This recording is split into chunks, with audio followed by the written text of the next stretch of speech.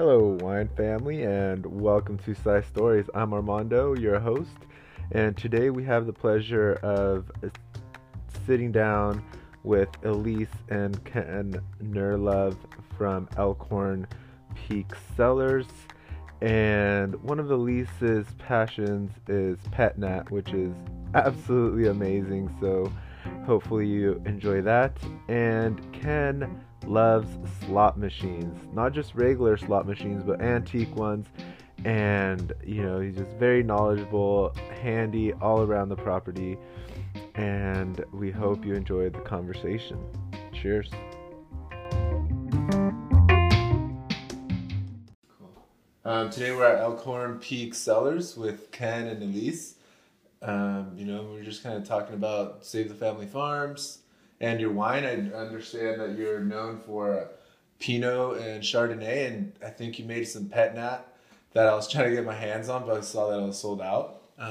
So, we have more coming. Yeah. Oh, nice. Okay. Well, why don't we start with you, since I think you founded the property.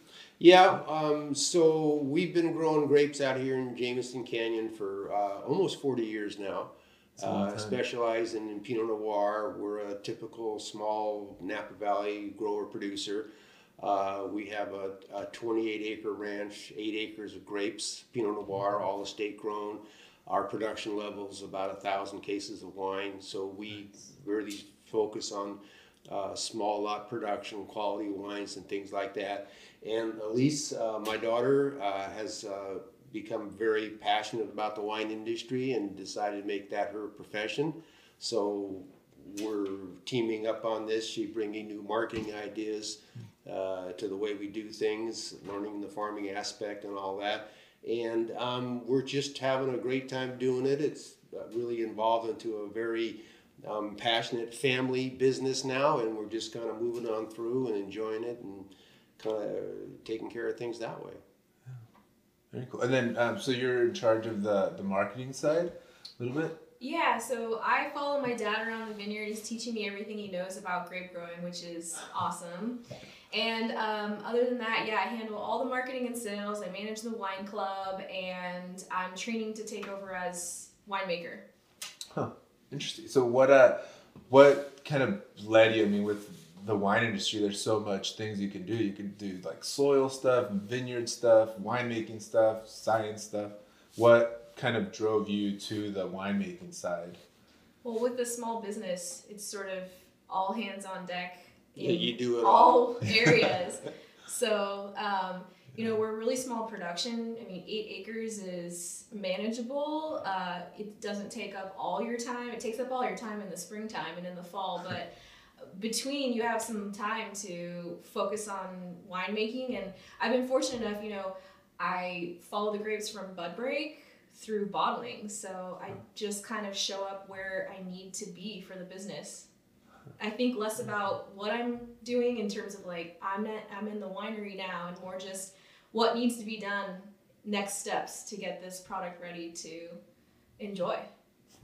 Armando, I think that one of the things about being a small producer in the valley, it's you, like Elise said, you got to wear all the hats. Right. We have to be very careful about how we spend our money.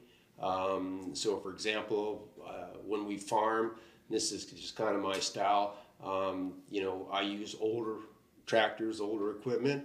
I fix them, wrench them, modify them myself. We make do. Our whole focus is on, growing quality grapes. And sometimes if I've got to be out in the shop at 12 o'clock at night fixing the sprayer to get it to work the next day, it's what I do. Yeah. So you have to be very resourceful. You have to be up for any challenges that the farming operation may send your way. And then, of course, there's the winemaking process. And then probably the most important thing about this business, which most people don't understand, is marketing. You can come here, you can grow fantastic grapes, you can make fantastic wine, but at the end of the day, you have to successfully penetrate the market and sell that wine. And that is a really tall order. In Napa Valley, there's 1,700 Yeah. registered wineries. Yikes. Tough business. It's a lot of wine. Yeah. I mean, making good wine is a qualifier to be in the Napa Valley. If you're not making good wine, your brand's not going to last very long anyways. Yeah. But once you make good wine, it's how do you get it noticed? How do you get it into the customer's hands so they can enjoy it and subscribe to your business model? That's true. Yeah. And that's the task. That's the task. Yeah, I mean, 40 years is a long time. And I mean, you see that also with the restaurant industry.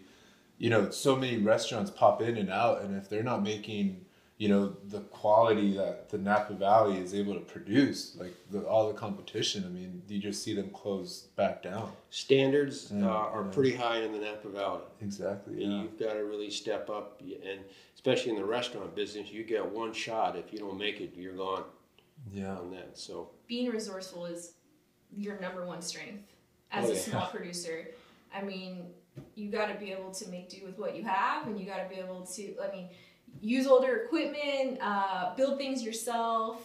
I use a lot of gravity to filter wines, you know, stuff like that, because pumps are expensive. Yeah. Equipment in the winery is expensive, and you know, if you just use enough creativity and natural resources, you can make some pretty fantastic wine. But it does take a lot of creative thinking and resourceful thinking for sure. I love that. Do you use, like when you're siphoning, when you're racking and stuff, you use gravity? Yep. Nice. That's awesome. Yeah, I love, you know, the whole, you know, the gravity aspect of wine. You can do so much with it. And, you know, I don't know why people don't use it. You know, I think it falls into like the winery design. It's labor intensive. Yeah. Mm-hmm. We don't use it for our bigger production stuff. And when I say bigger production, I'm talking just a couple hundred cases. But I use gravity for my pet nat, you know, things that fall below the 100 case threshold in production. Just because, I mean, just economics. The cost to use the winery equipment doesn't pay for itself unless you're making, you know, a couple hundred cases. and if it works, why not use it? Yeah, exactly. Yeah, It there works you go. well. It works really well. Cool. Keeps you strong too. Yeah, that's true. For some of our listeners that don't know what pet nat is, can you kind of go over that winemaking aspect and how you make it and any problems that you had with it? Yeah, pet nat's my passion project personally. So before I came home to work with the family business, I worked at Gloria Ferrer, big famous sparkling wine house in Sonoma, and I really fell in love with sparkling wine there. So when I came home, and after a couple years working in the business, just helping out where I could, I started to ask my dad if I can have some grapes to play with, and he's very generous. Yeah, gave me Hell some yeah, grapes. take them. Take them all. And I knew I wanted to make a pet nat. So first vintage I made with a few friends of mine in the wine industry, and we made a sparkling wine to serve at my wedding. Oh, nice. Fun. And the pet nat style is essentially you bottle the wine while it's still actively fermenting. The byproduct of fermentation is carbon dioxide. Carbon dioxide is bubbles. Bubbles. Yeah. So you bottle it while it's fermenting, and it finishes fermentation in the bottle and creates a natural spritz. Yeah. So at the wedding though, we got so many compliments, more compliments on the wine than on our union. So I knew I was onto something. So the next vintage, we made our first commercial vintage. And so this year, it's going to be our second commercial vintage of Pet Nat. First year sold out in 30 days. Yeah. Really micro production. This year, we upped our production a little bit to 50, 60 cases. And I hope it's as well received this year as it was last year. Yeah. It's delicious. I think Yeah. this is the best vintage yet, so I'm very excited about it. Yum. Yeah, I like it too, and I'm not really a sparkling type of guy, but it's a nice, refreshing, you know, sparkling wine, a little bit different, but quite tasteful. Yeah. Thanks, Dad. Yeah, it's a review right there. Golden 5 stars. Yeah, he's a hard guy to impress. No, that's really cool. It's because I think we tried making some last harvest, and you know, because we weren't really sure, like when do you you know, cap it, and you know, and then by the time we were done, a couple of the bottles were like blowing up left and right. Yeah. So That's you know, part of the finesse of making a pet nat. That's for sure. Yeah. Huh. Well, I think, you know, like 40 years that you've been here, I mean, that's like, congrats. That's like a really long time. And, I'm interested to hear like what your story was before coming to Napa, and then kind of the evolution from Napa to where we are today. I grew up in the Bay Area, and I've always been kind of an outdoor type guy. Okay. In my previous life, I actually was working in financing in the banks doing financing. And I remember I'd always be sitting in my office kind of looking out the windows thinking, yeah, I'd really rather be outside. But I was doing my thing and all that kind of stuff. And then when our second child was born after Elise, my son, I made a deal with my wife. She kind of was anxious to get back to work. And I said, well, I'll stay home and raise our son Lucas. And that way I can, be at home. So I quit my job. And I came up here. Well, we lived up here, but I started really growing the grapes, doing the thing, and started the winery and did all that. And I really was a lot more happier doing what I was doing outside. There was no money in it. I did okay at the bank, but here it wasn't any money. But my lifestyle elevated to a point where I really enjoyed what I was doing, raising my son, being outside, farming, working on the machines, doing all that kind of stuff. And then over the years, it turned into more of a full-time deal. I kind of gravitated to it 100%. We bought some more land, developed some more vineyards, which we recently planted the Cabernet. So we're actually farming some Cabernet now and a little bit of Cabernet Franc, which is going to be really exciting. Nice. But the whole lifestyle, the whole voyage, the whole Napa thing really set very well with me. It's been a real good opportunity to, do something that I really enjoyed doing, and I still enjoy doing it to this point on that. Yeah. Right. There's an old adage in the wine industry that says the only way to make a small fortune is to start with a large one. Yeah. So you really have to be in love with the lifestyle right. to work in this industry. Hey. It's not a money maker. I gotta go downstairs. This guy just drove up to pick up us wine. Oh, okay. A wine club. Okay. So Are I'll be you right sure about that? Yeah, I just drove up. I'm expecting him. I'm sorry. I'll be right back. Yeah, no, that's it's really interesting that you say that, like the quality of life. I think it is completely different when you're kind of working or living in a like an agricultural like area, especially with wine. Something that I've been pretty like interested in is the blue zones. Have you heard of the blue zones, where people live to be centennials, like 100 years old? And there's a show on Netflix by Zac Efron, Down to Earth. But there's like 5 of these blue zones around the world. There's like Sardinia, there's one in Greece, Japan, and then Loma Linda. And it's basically where people live to be over 100 years old, but these communities are like really community oriented, and most of them have wine associated with them, and it's just like this farm style, this lifestyle, like work with your family, more like multi-generational people living together and really close. And actually the Advances Health up in St. Helena is partnering up with Blue Zones to try and get Napa Valley like a certified blue zone. Oh, cool. Yeah. Are there a lot of 100-year-old plus people here? I don't know. I think that just like the quality of life, like farming and food and people. So that's really cool. I mean, I completely agree with you. Like, it's a whole different lifestyle. Well, I have found that, at least for me personally, being physical every day, working outside, with your hands and your back and all that kind of stuff, even though it's hard work, I think there's a quality to it that helps improve your physical being. Mm-hmm. And in my case, it's really good for my mental being too. I like what I do. I can't wait to get out of bed in the morning. My mind is going all night, what I got to do, what I want to do, how I want to do it, and it just keeps the juices flowing. It keeps the energy moving, all that kind of stuff. And it's for a lot of people, they think, what the hell, you some kind of nut? I said, no, I'm saying for me, this works well. We don't take a lot of vacations here. And I asked my dad few months ago, like, don't you want to just chill for like a week, you know? Just, aren't you tired? And he said, it was so cute. He said, if I stop moving, I'm going to rust like my old tractors. And I thought that was adorable. That is really, that's true though. People sometimes they'll retire and stop working, and then they like, you know, they're not doing anything. They feel like they don't have like a purpose, you know, or something. My life is a You know, so- vacation. My whole Yeah. being is a vacation. I enjoy every day to the fullest. I mean, you know, yeah, it's nice to go places and stuff, but at the end of the day, to get back to the ranch and get back in the field, that's where the real satisfaction comes from. Yeah, You know, it's for me. totally. No, yeah, I was living in LA for a while, going to grad school, and you know, just living in the city, I just couldn't do it. Like a part of me, you know, growing up in Napa, just surrounded by vineyards, is like you know, it's like this sense of relief. There's a and, big you know, difference between seeing- LA and Napa Valley. Yeah, huge difference. Yeah. Yeah.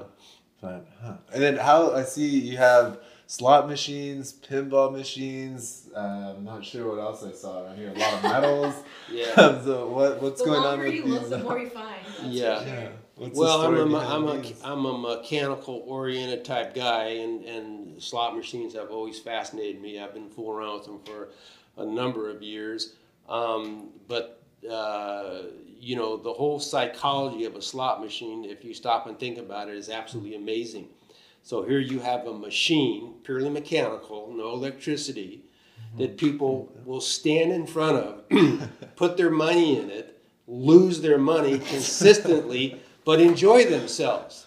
It's a machine. Yeah. And so the psychology behind a slot machine, whether it's an antique slot machine or a modern slot machine, it's selling one thing, and that is hope. Okay? So for a quarter or a dime or a nickel, you get hope. That's cheap on that. So people stand in front of a machine, they hope they're going to win, right? Yeah. They're going to lose. You can't win. There's no way in hell you're going to win. You're going to lose on a slot machine. It'll beat you every time. Yeah. The basic philosophy of a slot machine is a constant winner is a steady loser. So if you stand in front of this machine and it pays out coins, you'll play. As long as you play, you're going to lose. There's no other way. But anyhow, the whole concept of them, they Awesome. absolutely amaze me. They've got character, they got personality, they got style. These are 1940s. They got the deco look. They're machines. They got wood. They got metal. They got chrome. I mean, they're just. I just love them, and in fact, my hobby's become a passion, and I've probably got way more than any man should ever have. But I don't care. I like them. You know, we've been doing some more videos and virtual tastings in 2020 and 2021. Right. And this guy, he has the best one-liners. Like, you know, his like wisdom. I call him his Yeah. nuggets There of you wisdom. go. But we're getting requests now through the website to come out with a line of T-shirts with Kenisms. Yeah, wisdom That's from true. Yeah, I Ken, can because hear they're that. so funny and off the wall. That's funny. And then, what made you want to plant? You said Cabernet Sauvignon and Cab Franc, right? So what kind of made you pick those two varietals? Well, Cabernet is king in Napa Valley, and we've been Pinot Noir producers for, like my dad said, almost 40 years. And we consistently get requests for a Cabernet. Right. So, that's, yeah. you know, you replant a vineyard we replant our Pinot Noir vineyards every 25 years because yields naturally diminish as the vines age. And when it came to time to replant one of these Pinot Noir vineyards, Dad and I had a long discussion about economics, essentially. Yeah. And we decided to put in Cabernet Sauvignon. I begged him to put in some Cabernet Franc. And it was a long sales pitch. And in the end, we ended up with What the hell? 1 We acre. did it. Yeah. 1 acre. I got 1 acre of Cab Franc. So I'm excited about that. I love Cab Franc personally. Yeah. Cabernet Sauvignon, great. I feel like there's so much of it in Napa Valley, and I'm just like a huge fan of Cabernet Franc as a standalone varietal. Yeah. So Franc's good. I'm gonna push him to make a standalone Cabernet Franc once that fruit comes in, because I know it's gonna be amazing. Instead of Yeah. using it as a blender in our cab. Yeah, we'll see. We'll see about that. But the other thing, Armando, that we decided to put Cabernet in is because we're in predominantly a cooler region out here in South Napa. Right. Predominantly, Cab is a warm region grape, but there's in the recent years there's been a lot of Cabernet planted out here. Yeah. And so to me, it seemed like, well, this would be kind of a challenging thing to do. I mean, I've grown Pinot my whole life. I can do that. Why don't we try Cabernet in a cooler region and see how we can do with it? So we did a lot of research on that for the specific clones. We tightened up the spacing. You know, we did a lot of things that will allow Cabernet to ripen. The concern about planting Cabernet in a cool region, it takes longer to ripen than you get near the end of the year and you have concerns with ripening and rain and all that kind of stuff. So we put it in. This year we'll get our first crop. Okay, we actually got a little crop last year, but we dropped it to develop the root structure. But this year we're getting our first crop. The vines look really, really nice. They're nice and even and all that kind of stuff. So I think that we're going to grow some good fruit. This first crop, we're going to make wine, Cabernet, under the Elkhorn Peak label. And the reason for that is, like Elise said, we get people there all the time and say, we'd like to try some Cab. And Napa Valley is about Cabs. There's no question about that. Right. So Pinot will always be our focus. It'll be our flagship, right? Yeah, exactly. Absolutely. But we're going to make a little bit of Cab. We're not going to be a Cab house like so many producers are. Nothing wrong with that, but that's not really our deal. We're going to make a small amount. We're going to sell most of the fruit.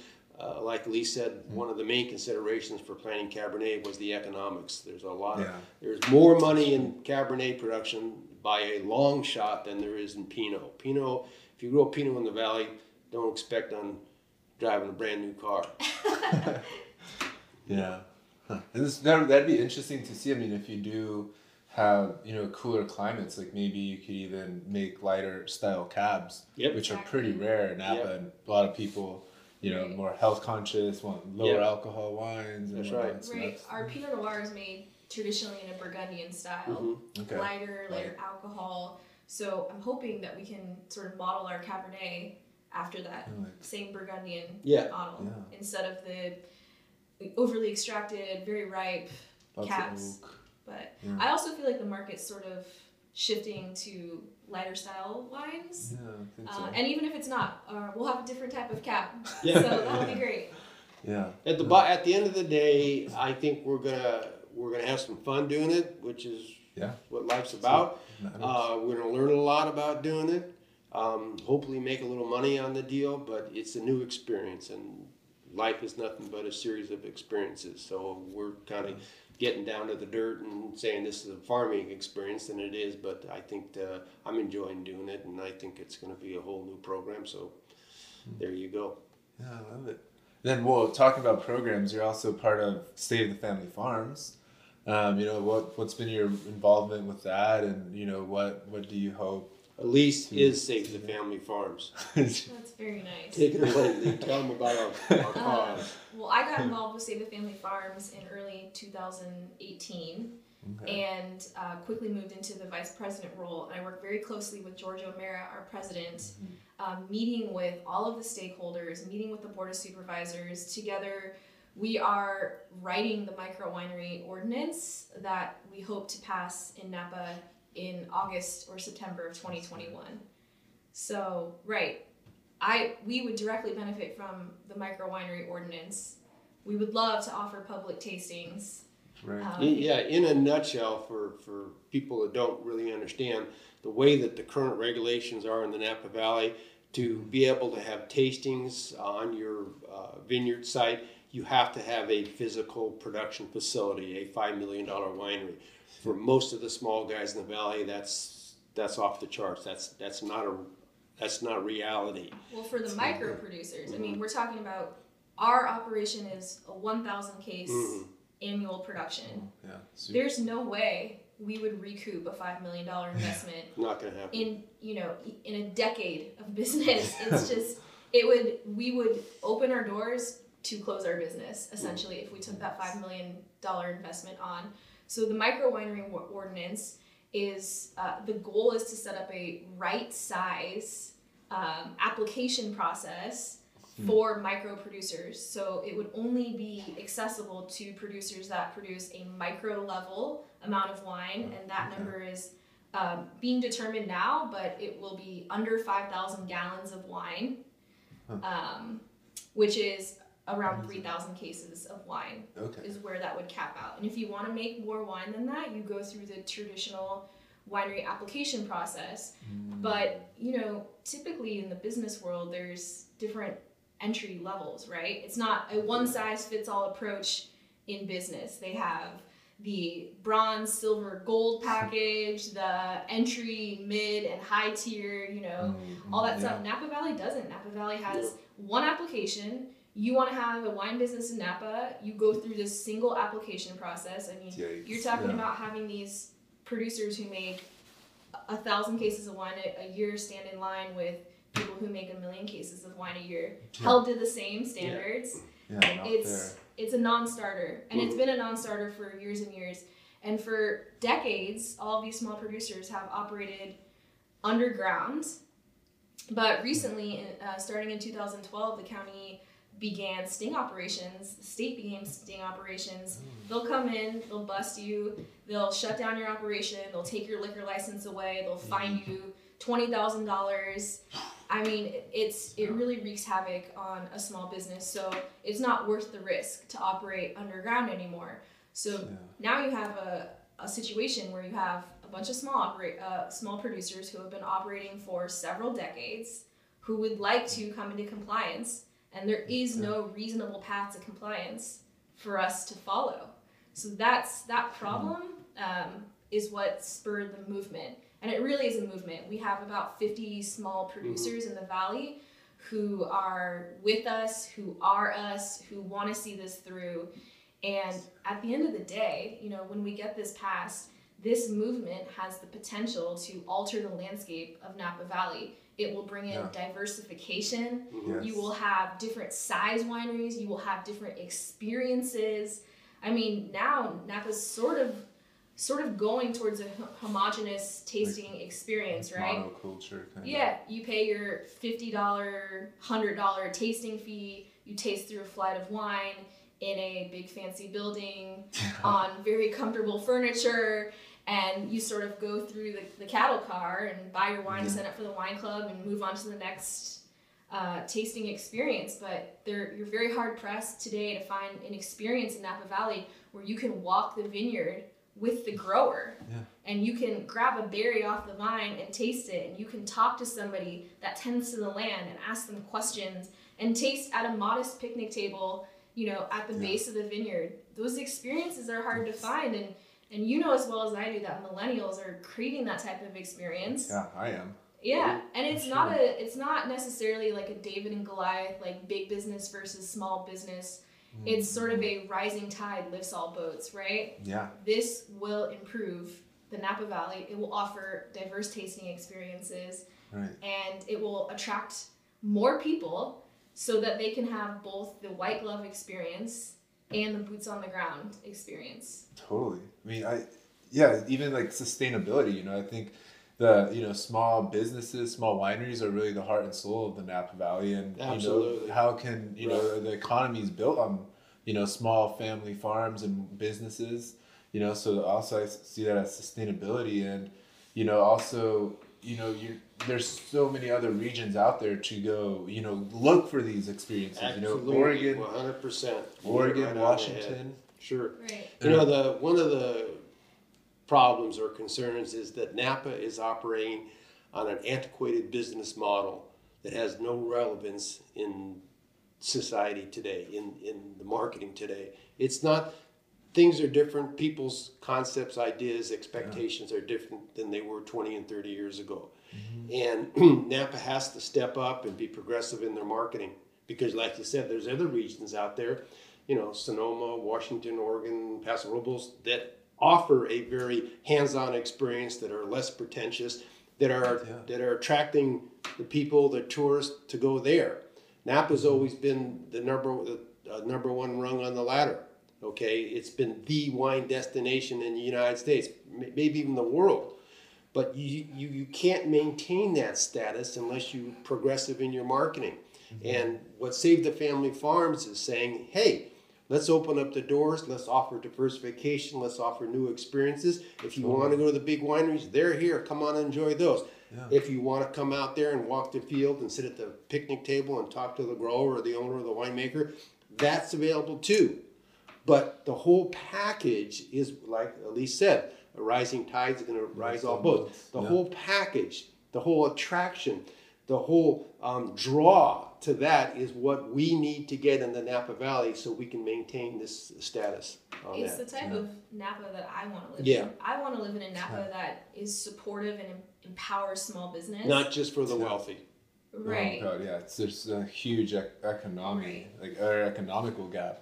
Yeah. That's what you The, know too. the Yeah. millennials in particular are really rejecting the pay-to-play model in the Yeah. business world. Mhm. Nobody likes that. Mhm. The rich get richer and the poor Sure. sell to the rich. Yeah. And so you can tell we have a lot of passion for this, Mhm. and It's what's right for the Valley. it's what's right. And in the Definitely. end, you know, Mhm. that's really what matters. Everyone should Yeah. be Mhm. headed towards the morally right decision here. It's a win-win deal. Everybody's going to win. The small Exactly. producers are going to win. The tourists, the visitors, they're going to win, and the Napa Valley in itself is going to win. There's no downside here. Yeah. And the big guys, we can coexist with the big guys, the small guys. There's no downside. There's no downside at all. So we're passionate about it. We're saying this is the right thing to do. This is for the betterment of the Napa Valley. It's all good. And when we're talking about this micro winery permit, right, it's available to people who produce a very micro level of wine. And it also comes with micro level visitation. You know, we're talking about 2-3, appointments a day maximum, no marketing events. So it's not like we're giving small businesses a pass to operate like big businesses. No. We're trying to create a path so that small businesses can operate like small businesses. Right. Yeah. Right. And the other thing that's really probably very critical in this whole thing is that I want to pass this vineyard ranch winery operation off to my daughter. I want to keep it in the family. It's a family business, okay? Of course. Unless it's an economically viable business, that is not going to happen. It can't happen. So the only way it can happen is if we can sell our wine direct to the consumer. On the business model for a small producer is distribution's off the table. That doesn't work. The pencil doesn't pencil. Sell direct to the consumer. That's where you can make a nice living. We can maintain the property. It can stay from generation to generation to generation. Yeah. And the whole thing about life in itself is family. Keep the family together. Pass your business off to your family, your children, their children, that kind of stuff. And that's what we want to preserve. Yeah. And unless we have an opportunity to market our product and make a return on that, it won't happen. So that's all we want. We want to get in the game. It's an opportunity to market our product because, like we talked about, making good wine in Napa is a qualifier to be in Napa. You have to. Right. So after that, people come to Napa for the wine, but they leave with the experience. That's right. And that's it right when there. was the last time you bought a bottle of wine, you joined a wine club, or you talked about a winery that you had no connection to, no experience with? It doesn't happen. Exactly. So when these lawmakers or these anti-micro winery ordinance people come out of the woodworks and say, well, just go online and sell your wine, or, that's not the reality of the situation. People don't support businesses that they don't know. They don't know, Yeah. right? No, Exactly. I'm totally with you. I mean, there's this whole talk about big data and e-commerce and how everyone should be doing it. I'm like, well, you can't just stick your wine on a website and expect someone to buy it. Like, people need to know and trust you before they buy. And That's right. Well, here's a point of context. So when 2020 hit and everybody closed down from the COVID, before COVID, the average winery in Napa sold 8% of their wine through their website. 8%. That number's gone up substantially. But what the data is showing is that number's gone up substantially for a lot of really big businesses who have who have pumped a lot of really big dollars into online ads. So now you have some data points that say, well, online sales are going up. You guys, this is your opportunity. But what people aren't exploring is, okay, you're right. People are buying more wine online now, but now I'm competing with big wineries who are pumping $40,000 into digital advertising every month. Yeah. So now when I have my modest $100 a month budget, $200 a month budget, now I'm competing with someone pumping $40,000. Yeah. And it's, it's not just one winery doing that. These big wineries are doing that. So you're actually crowding out the small guy from the online market as a byproduct of this as well. And what's really interesting is before COVID hit, a lot of people were telling us, you never had the ability to taste, so why are you asking for it now? Telling us to go online, all of these things. And we were trying to convey that we cannot sell our wine without direct to consumer access. And nobody really believed us. But then when COVID hit and all the wineries had to close their doors, well, then everybody, it was a level playing field in our favor. Everyone was in our baseball field, and everyone got a taste of the struggles that the small businesses have had. And then you saw all of these trade organizations and all of these big wineries going to the board of supervisors and saying, we need operational flexibility. We can't operate without our tasting rooms. Wow. And then you had us saying, well, that's what we've been saying for 3 years. Yeah. We need some operational flexibility. We need to operate a tasting room. Right. So I think COVID actually, one of the benefits for our movement was it leveled the playing field in our favor. And it really got these big guys to understand the struggles that we've been trying to communicate. True. Yeah, I guess they never had those laws against them, that they can't have people there and stuff. Right. But yeah, it's crazy that, that people are pumping in so much money, whether you're advertising, like even for anyone to be seen on Instagram, it's pay to play now. Yep. Like you post something and, the amount of time that your content lives on there is like 48 hours, if that, and that time is just decreasing over time. There's just so much continuous content being posted, and if you're not paying for it, it's only going to be about 1% of your followers that see that, and that's, it's ridiculous. Like, it's so it's. I think Elise really hit a nerve here when she's talking about people coming for the experience. Mm-hmm. The draw in the Napa Valley is the wine. Yeah. But the takeaway is the experience. Exactly. And we want to offer that experience. Well, small producers in general are just really well positioned to offer that experience. I mean, you met with the Rons and you met with Lindsay Hoops, and these are second generation grape growers. Right. They have a connection and a root to like this land. And they're very interesting people to talk to, So I mean, Evan Roscoe's doing a documentary, and he quoted Dylan Ron, who said, everybody loves going to Disneyland, right? Yeah. You ride the roller coasters, you eat the food, you walk the park, you see the castle, but what do you really want to see when you go to Disneyland? Yeah. You want to see Mickey Mouse. You want to meet Mickey Mouse. Yeah, and that's what it's about. That's right. Napa's full of all of these characters, and the micro winery ordinance will help them come out and let people meet them, because these are interesting people. It'll very be interesting people. Very interesting. It'll be awesome. a new wave in the Napa Valley, because the Napa Valley has been the status quo for 20-30 years. And we're saying, times are changing. Let's open up the doors. Let's offer these new experiences, the new diversified, tasting experiences. Let's kind of make it open and fun and interesting again. Not that it isn't, but it can be improved upon. Yeah. And that's all we want to do. We want to participate in the improvement. Right. No, I mean, you're absolutely right. Especially, in today's era with the younger generations, they want to meet the owners. They want to get to know you. Exactly. They want to hang out in the vineyards. Sometimes they'll kick people out of the vineyards if they're in the vineyards, and it's like... No, hell, we welcome it. If you come on in the field, let me show you what's going on. Take that cheers. You want to learn how to do some stuff? And what we found is when you get people in the vineyard, they become immersed and they start asking a lot of questions. And then their takeaway is they learn a little bit about viticulture besides just how to swirl a glass of wine. And it, you know, the saying in the industry, fine wine begins in the vineyard. So it all starts out in the field. So that's where we want to take it to. Yeah, they get to say, "Hey, I met Ken and Elise, you know, the owners of it." Like, you have to pay extra for that sometimes. You know? These other times they're like, "Meet the winemaker."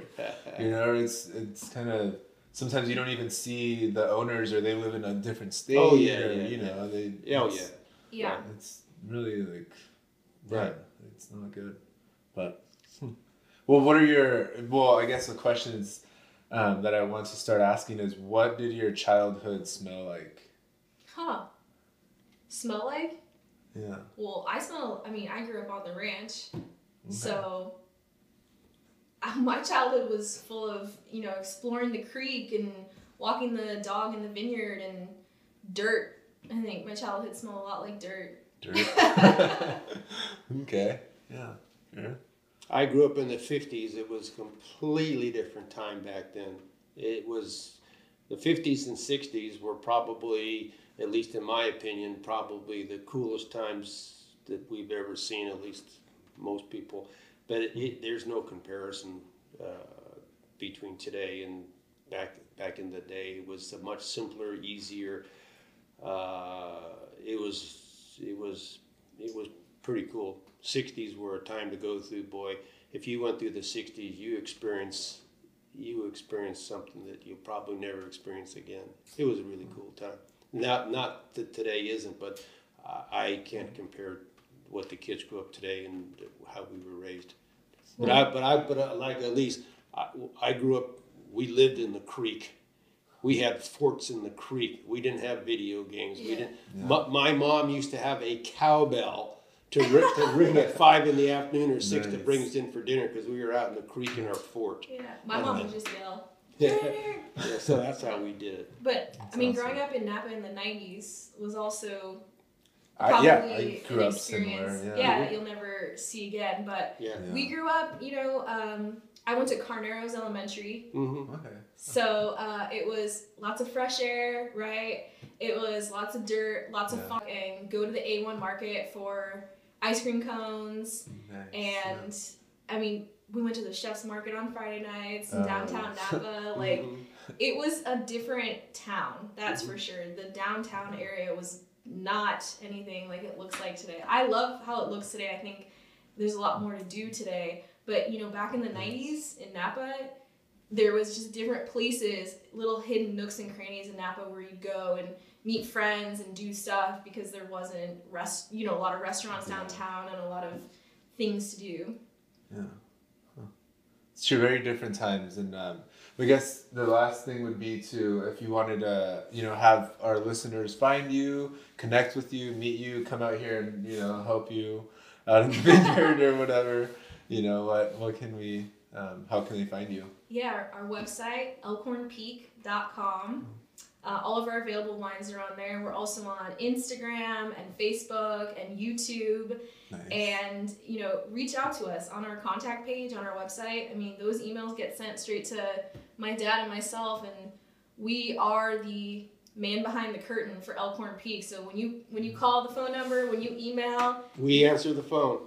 Me or Elise. Yes. And we love to get to know people. We love to share what we're doing. So we would love the opportunity to meet anybody who's interested in Napa, farming, Pinot Noir, winemaking, you know, or anyone with an interesting story. Yeah, because one thing that I enjoy about this business probably the most is that when people come here, I get introduced to people that our paths in life would never cross. And I meet a lot of extremely interesting people. I like to find out what's going on in their head, and we're doing it over a glass of wine. Well, what's better than that?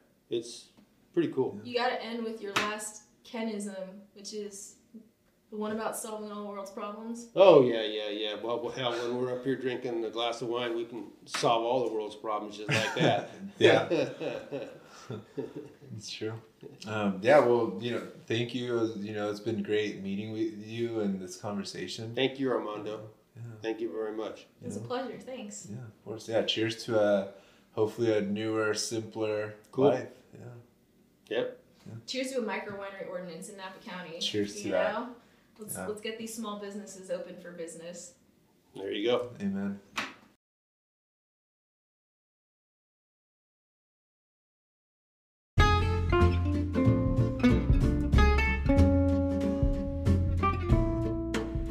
There you have it, wine family. I hope you enjoyed the conversation. And if you haven't already, please go ahead and subscribe and give us a rating and a review. Make sure to follow Elkhorn Peak Cellars. Reach out to them. They'd love to hear from you. And we thank all our listeners for taking the time and spending a little bit of time with us and meeting people around the valley as we continue to bring out these amazing stories of small family businesses in our community. Be safe, take care, and we love you. Cheers.